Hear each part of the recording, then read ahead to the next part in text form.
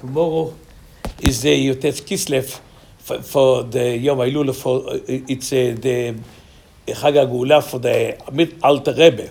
So he learned. He's the continue from Admor from the Baal Shem Tov. So he learned how to behave the Ahavat Israel. He make an example like written in Tanya that we finished to read today. That if you fellows did you something wrong, don't give him back like this. Learn how to behave for Yosef with his brother. Even his brother hate him, and put him to jail, and sell him to Egypt, and it was a very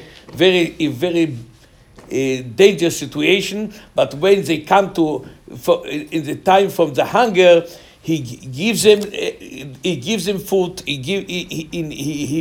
He takes care of them all his life. This is the reason the Am Yisrael Nikra of Shem Yosef. This was to learn how it's very important to make Ahavat Israel and to give food for the poor.